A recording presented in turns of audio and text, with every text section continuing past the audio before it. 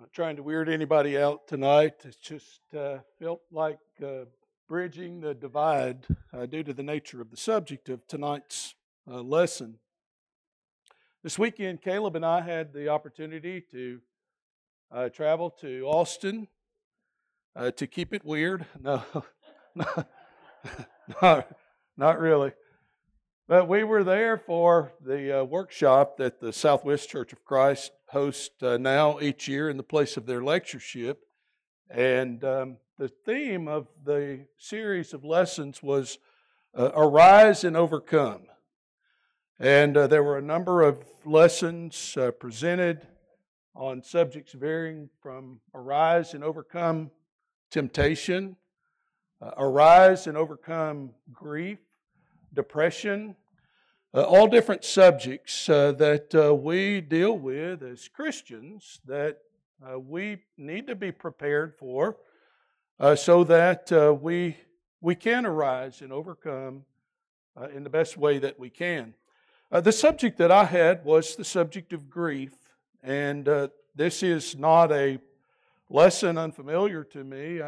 I am asked from time to time to speak on subjects relative to grief and loss. And if you've been here for a long time, you might recognize some of what I say from about 10 years ago because it was a period in my life when we had just transitioned to here, hadn't been here too long, and I and my family were still working through some loss of our own. And so preaching about some subjects helps me process those difficulties as well. And so since this is fresh on my mind and something that I think would be beneficial to many of us, and some of us, just brothers and sisters, quite frankly, you probably don't even know that you're going to need to think about some of these things just because of the nature of life and the nature of the things that we face in this world. So tonight I would like, for the time that we have, to address the subject of arise and overcome from the depths of grief. Few experiences can shake our foundation like the trauma of loss. And I would underline and emphasize the word foundation in that statement because it does shake our foundation. The foundation of our being, the foundation of our faith even, is shaken when we experience traumatic loss. When we suffer such events, we grieve. And you know what? Even Christians grieve. And we'll talk more about that in just a moment. But when you're in the throes of it, we wonder, can I survive it? And will I eventually thrive after I have dealt with that ordeal? So the Bible gives us assurance that we indeed can survive these things, and it even gives us guidance how we can arise and overcome when we have dealt with and when we have processed the grief that we have gone through. I have 4 points of observation tonight that will help us see how we as Christians can arise and overcome specific to the matter of grief, especially as that relates to loss. The first point of observation is this: I can arise and overcome by trusting that I am not alone in my grief. Very important to know that we are not alone. And when I say grief, you might be wondering, well, what are the sources kind of that bring me into a situation like this? And obviously death is a big one. The loss of a job can bring about grief. You know, you may have worked all of your college career and all of your preparation work may have been invested in a particular career, and that just crumbled and fell apart before you. That can be a source of grief because it's a traumatic event where you have experienced loss. Sometimes we lose children. We lose maybe grandparents. I used the illustration yesterday that when I was far along in my life before I ever really experienced any loss, and that I think that's very uncommon in most people's situations. When I was born, 3 of my 4 grandparents were already dead, and so I just had one, and she lived to be 101 years old. So it was a long time before she eventually left this life, and so I was much older. In fact, I would say probably the first real loss that touched me deeply was a lady while I was in preaching school that was like a second mother to me, Janie Brandon, and she died while we were in Memphis, and that really was the first time for me. And you know, I don't even remember how old I was, but you know, when you can wait till you're around 30 years old, you know, to experience something like that, that's unique. Most people have dealt with it earlier in their life. People can grieve over the loss of a pet. And I mentioned yesterday, I struggled to see how that would ever be the case for me, that I would get to a point of grief. But, you know, for some people, their relationships with their pets is such that they can grieve and find themselves in a very heavy place. And so tonight, you can't really put all the sources in a box and say, these are the only things you can grieve from, because there are many reasons why we might find ourselves in a situation where we're grieving, we feel isolated, we feel alone, we feel like the world is going on about its business, and here we are, you know, dealing with our situation all by ourselves. And what I want us to notice at the outset is that we're not alone in our grief. Now, there is a sense in which it is unique.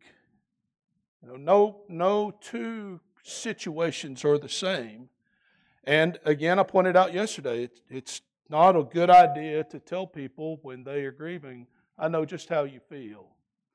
Because we don't know just how a person feels. So it's very unique, but it is the common lot of all humanity to face grief over loss. In Genesis chapter 2 and verse 7, we read that God breathed into the nostrils of man the breath of life, and he became a living being. We are living beings, but in the very next chapter, we became dying beings. Because sin entered into the world, the fall of man brought about death, and so we die. Hebrews chapter 9 and verse 27 says, as it is appointed unto man once to die, but after this, the judgment. And the only way that that's not going to happen to us individually is if the Lord comes back first. And we happen to be among that number that see Him in His descent into the skies while we are yet alive. But even then, the dead won't miss that event.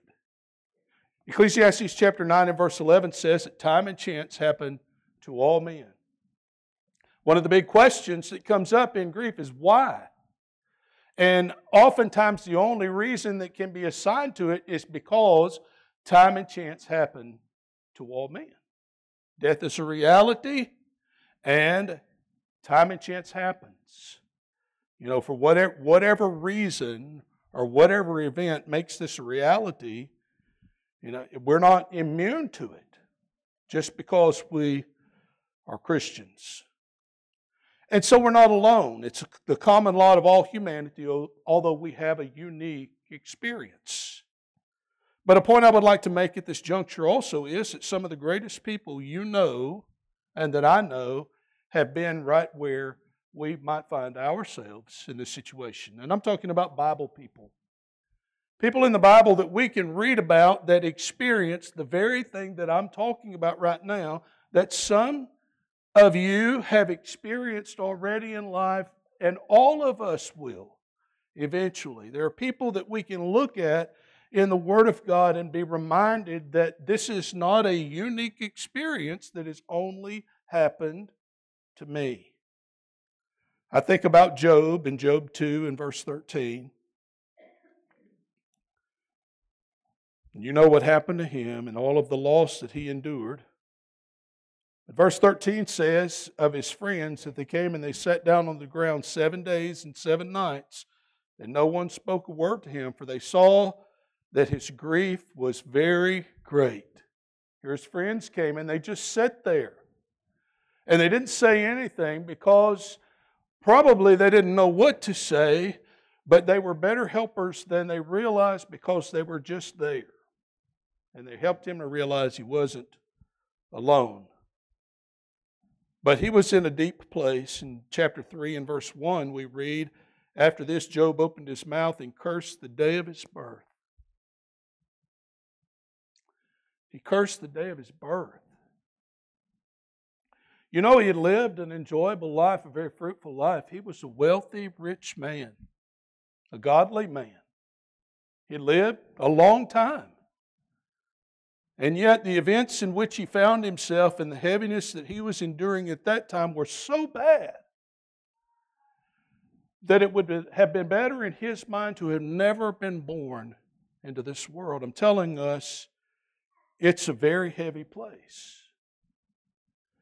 But we need to be reminded we're not the only ones who have experienced this. 2 Samuel chapter 12, verses 15 through 19 record where David, after the son for whom he had prayed and prayed and prayed that God would spare his life, in those verses we realize that the child has died, and the servants of David are scared to tell him because they're afraid that he might do harm, maybe to himself or maybe to someone else, just because of the heaviness of the grief that would be associated with that. In 2 Corinthians chapter 11, verses 23 and following, Paul talked about all that he had endured in his proclamation of the gospel. And that involved the death. He had endured death for the gospel's sake. It certainly wasn't his own death. Very likely people that he worked in close association with had died. People that he cared about, that he loved. They had passed on from this life. And then, you know, in 2 Corinthians chapter 11 and verse 8, his deep care for all the churches, the idea of grief, of difficulty, of hardship, of heaviness in the things about which he was concerned. But think about Jesus.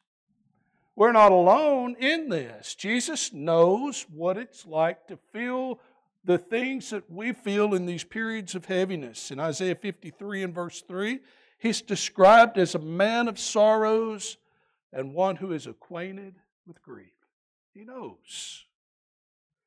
And in Luke 22, 44 through 45, 44 in particular, we get a glimpse of that. Because there says, the Bible says, in being in agony, he prayed more earnestly. Then his sweat became like great drops of blood falling down to the ground. Grief. The weight and heaviness of traumatic experience. And so some of the greatest people, brothers and sisters, that we know have sat where we sat, have endured the things that we most surely will endure in this life because we're all living beings and death is a part of our reality. In Ecclesiastes chapter 7 and verse 2, Solomon said, it's better to go to the house of mourning than to the house of feasting, for this is the end of all men, and the living will take it to heart. So I would encourage us tonight, if maybe you're in a situation like I was very early on who had never experienced anything like this, to listen very carefully and take note of the things that we talk about for preparation's sake.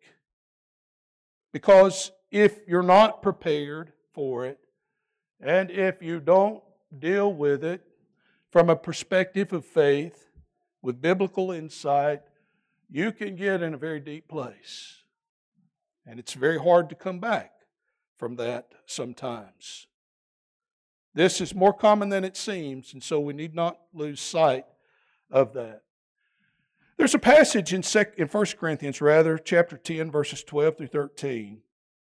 In verse 12, Paul says, "Therefore let him who stands take heed lest he fall." And we often look at that passage in light of temptation, because he goes in the next verse, "No temptation has taken you such as common to man." In preaching school, I was taught to understand that word stands as stands alone or stands by himself. Let no one think that he stands alone. Take heed lest he fall. The idea that I think God has put before me a situation and circumstance unique to me. He's never done this to anybody else. He's never allowed anybody else to be in this situation. It's unique to me. And then I question God and I doubt God because of this unique experience. Well, at least in principle, this passage applies here. There's no situation in life that you and I are going to face that is so unique to us that no one else has had a similar experience. Don't get into that kind of thinking to where I'm the only one who's ever experienced this, because we haven't. If we think that way, we may fall, because we think that God has put before us something that's insurmountable, that we can't possibly deal with. And so, number one, if I'm going to rise and overcome and eventually get to a better place in my life through grief, then I'm going to do that by trusting that I'm not alone in my grief. Number two, I can arise and overcome by knowing that grieving is not a sign of weakness. It doesn't mean I'm weak when I go through the process of grieving.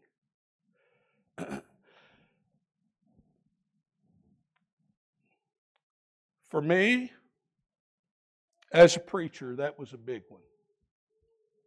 I talked about this yesterday as well, because people look at leadership in the church, elders perhaps, maybe even deacons, and especially the preacher too, as people who, they should be at a more spiritual place, and hardships in life shouldn't affect them like they affect normal, regular people. And so there's a perception that if a preacher has trouble dealing with difficulty in life, that must mean he's weak. And so if people think that about the preacher, what do we think about ourselves? That we're even weaker? And so when something tragic happens in my life and I have difficulty processing it, that doesn't mean I'm weak. It doesn't mean you're weak.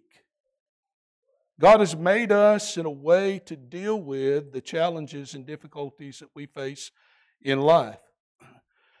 Right after we became Christians, within like a year, Pam's dad was diagnosed with a brain tumor. And that was a difficult period in our life because they weren't Christians. Our mom and dad weren't.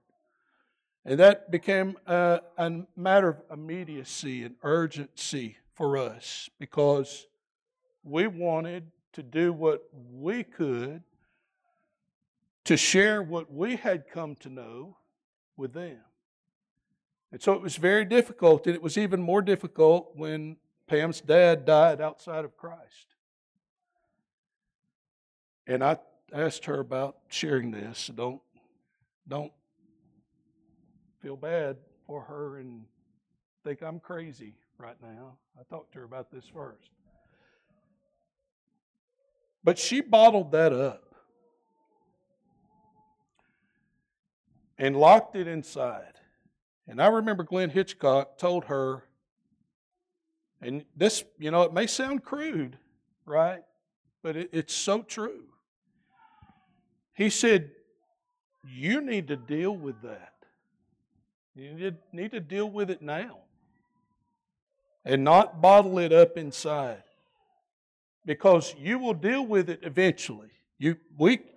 When we're facing things like this, we can't lock them down so deep inside that we never have to face them again. It will come back up. And it'll come back more difficult and hard. And so we need to allow ourselves the freedom and liberty to deal with hardship in our lives in the way that God has designed us to do that. God's given us the ability to deal with tragedy and loss.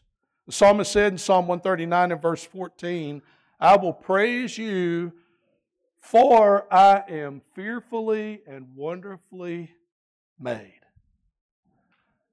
And I have thought about that passage in a number of ways. Obviously, with scientific foreknowledge and the design of the world in which we live, and you look at the human body, and from a very physical perspective, and you think, wow, we are fearfully and wonderfully made. But there's more to how God designed us than just that physical and those physical elements we can see. Our ability to take something that should crush us, the tragedy of loss, and to process it in a way that allows us to survive it. Brothers and sisters, we are fearfully and wonderfully made by our God. Because we can be like a pressure cooker ready to explode. And without some kind of release valve, we would. But God has given us a way to release that pressure. And it's called grief. It's not an ugly word. It's not something that only people who don't know Christ deal with. It's just part of being a creature created by a wise and all-knowing God. And so there are phases of grief that we experience in some form or fashion. I don't like the illustrations that show a staircase that have the different phases of grief, like they're steps that you go up and you follow them in order, and when you reach the top, you're all done. It's not like that at all. It's more like circles that float around and overlap one another and bump into each other, and you may be in one phase at one moment and three at the next. They're very reliable in the kinds of things that we experience, but they're very unpredictable in the way that we deal with them. What are some of those? Shock. Just the initial shock of learning. And then denial. I don't believe it. It can't be true. It can't be. Anger. I'm mad at God because this has happened to my family. You know, that as a preacher, I say it, I've struggled with this. But I remember our month stay at Medical City in Dallas with our son Jaden. And I remember other families there who just very obviously had no interest in Christ, no interest in the gospel, some very worldly people who were there in the same situation we were in. And yet, after a period of time, they walk out of the hospital with their child. Everything's good. But not us. We never left the hospital with our child. And I prayed and I prayed and I studied my Bible and I've tried to live my life in the very best way that I could. Anger. Job was angry.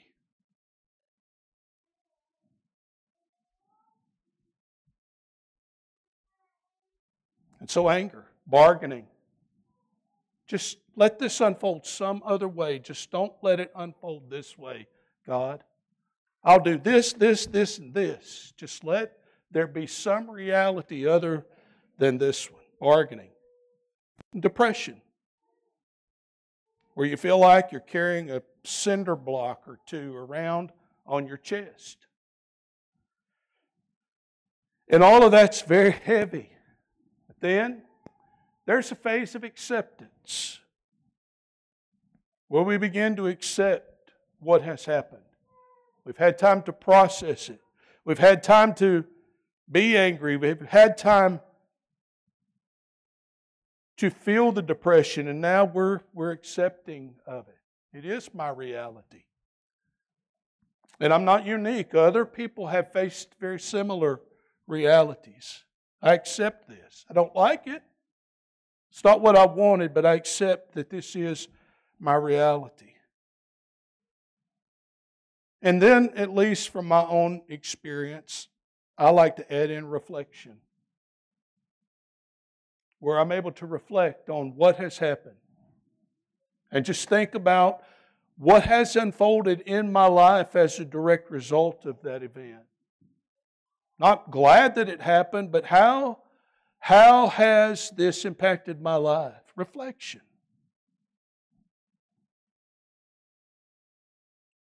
I know this stuff is heavy. It's not easy for anyone. It hurts all of us, regardless of the degree of our faith. But that's the point I'm trying to get us to understand, brothers and sisters, is it doesn't mean you're weak when you deal with grief. The psalmist said in Psalm 31 and verse 9, "Have mercy on me, O Lord, for I'm in trouble. My eye wastes away with grief, yes, my soul and my body." The psalmist recognized the reality of these things. Now, number 3, I can arise and overcome by staying focused on God as I work through my grief. We need to pick a spot and focus on it, and that spot is God.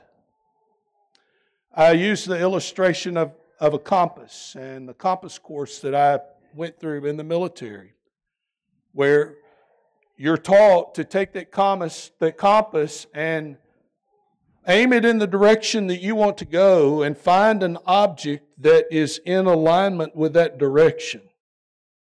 And identify that object, then you can put that compass away and walk toward that object.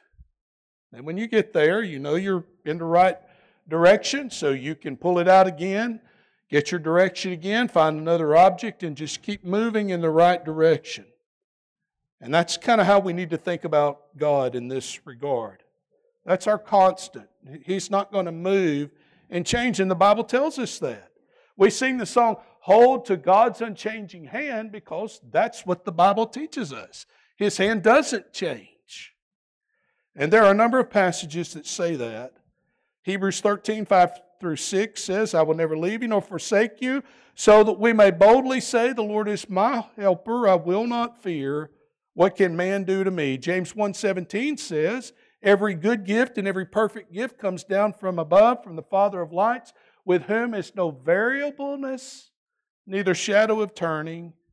And then the psalmist said in Psalm 23 and verse 4, "Yea, though I walk through the valley of the shadow of death, I will fear no evil, for you are with me. Your rod and your staff, they comfort me."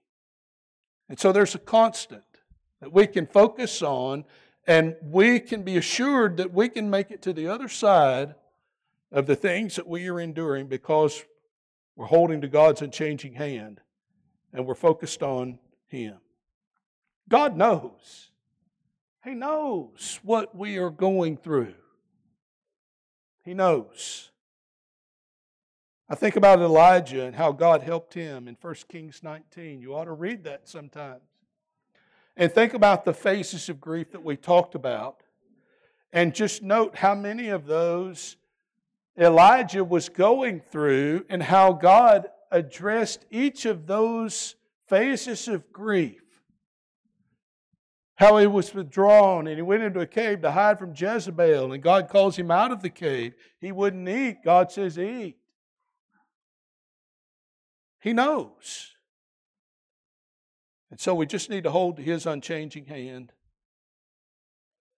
Job, through it all, held to God's unchanging hand, and the Bible says that he did not sin in all of these things. David held to God's unchanging hand. When he realized the child was dead, he got up from his prayers. He said, "He shall not return to me, but I shall go to him." David knew there was hope beyond this life. Jesus grieved. But they all found their way through it.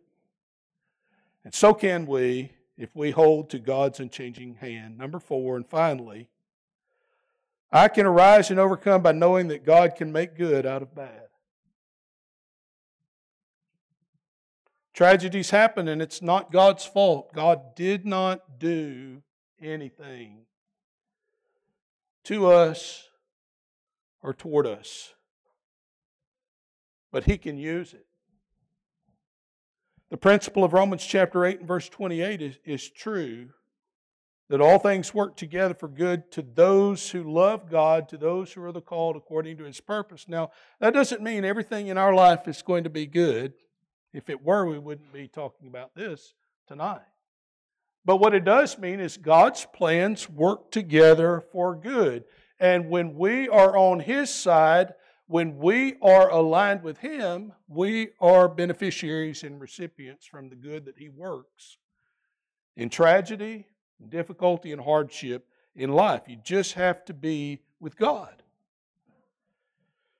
And God has a great track record of making good out of bad. Let me just give you a few. Genesis chapter 50 and verse 20 with Joseph. When he met his brothers, you know what he said? He told them, "You meant it for evil against me, but God meant it for good." You did what you did for evil, but God used your evil for good to bring about this day to save many people alive. Paul knew that. He knew that God could make good out of bad. In Philippians chapter 1 and verse 12, he says, "The things which happened to me have actually turned out for the furtherance of the gospel." All of the hardship he endured, he says, God made good out of it. It's hard to see that on this side, but in reflection, we can look back and see how God has helped us, how He's helped us to come through. And in many cases, we can see good that He's worked in our lives. The psalmist said in Psalm 3, verses 2 and 3, "Many are they that say to me, there is no help for him in God." You know, the deniers mock and say, you're looking to God for help, but there's no help for you from God. But the psalmist said, "But you, O Lord, are a shield to me, my glory, and the one who lifts up my head."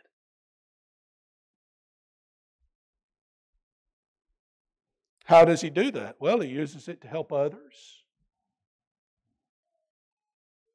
Some of your darkest, most difficult experiences in life, one day, eventually, can be used by God to help other people, especially when they find themselves in the same situation. Again, you don't know just how they feel, but you do have some idea about what it's like to go through what they're going through. In Romans chapter 12, verse 15, Paul said we're to rejoice with those who rejoice. We're to weep with those that weep.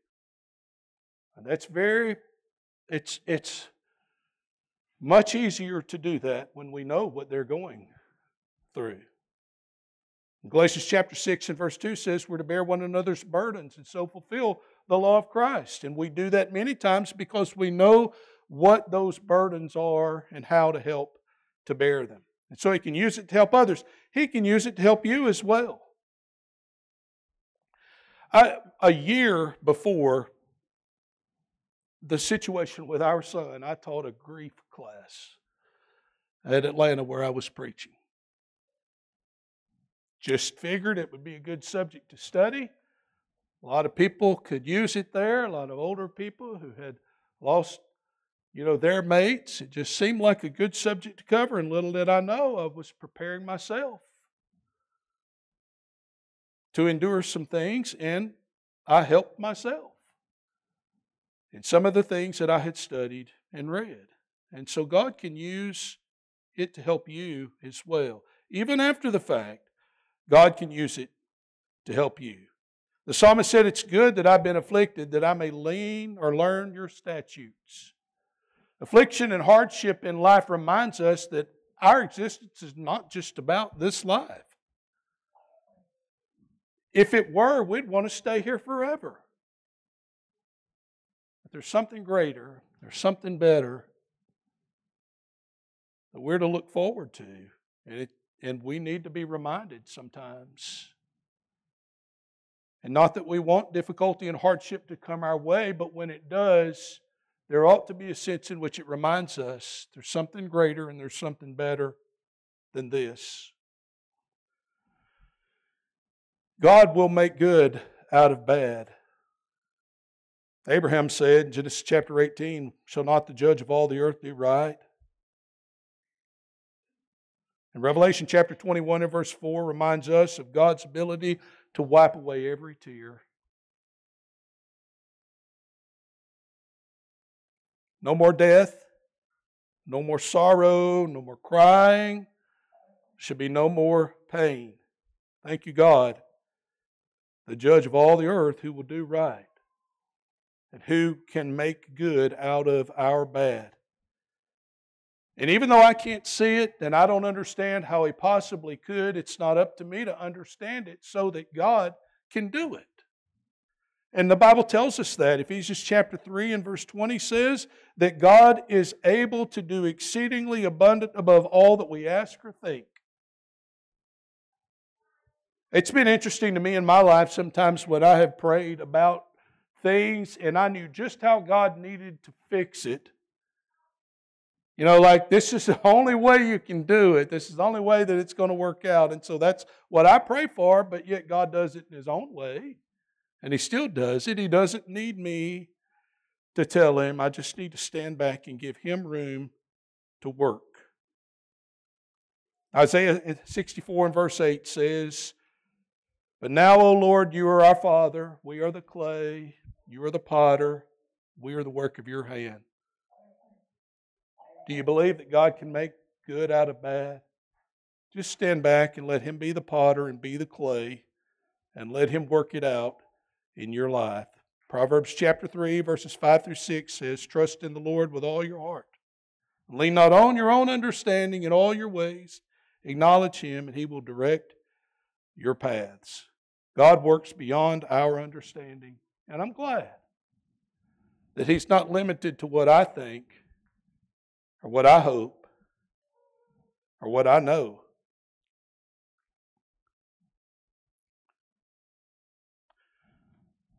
I wish I could say that you and I would never any longer need to hear words like this. But I know the reality of it, and that's just not true. We will all face situations like this. And it can overcome us, or we can overcome it. God has given us the ability to process the tragedy and hardship in our life in a way that will allow us to emerge on the other side in a way that glorifies and honors Him. These are some things from my experience, coupled with what the Bible says, that I hope that you have found in some way helpful tonight. If you're here and you're not a Christian, you need to obey the gospel. Your faith, repentance, confession, and baptism for the remission of your sins. Become a Christian, a child of God tonight, and live in spite of hardship, tragedy, and loss with hope. Hope that you can survive anything that this world and this life brings your way. And that one day you will overcome it all in eternity with God in heaven in the home that He has prepared for each of us. Maybe you're a Christian tonight, out of duty, out of sync with God, and you need to get that right. We're going to sing a song to encourage, and if you have any need at all we can help you with, why don't you use this opportunity as we stand and sing. Thank you for listening to this recorded audio of a sermon that was preached at the Roanoke Church of Christ. If you would like to visit us, you can do so at 608 Dallas Drive, Roanoke, Texas, 76262, or you can visit our website at roanoke churchofchrist.org. We hope to see you soon, and may God bless you.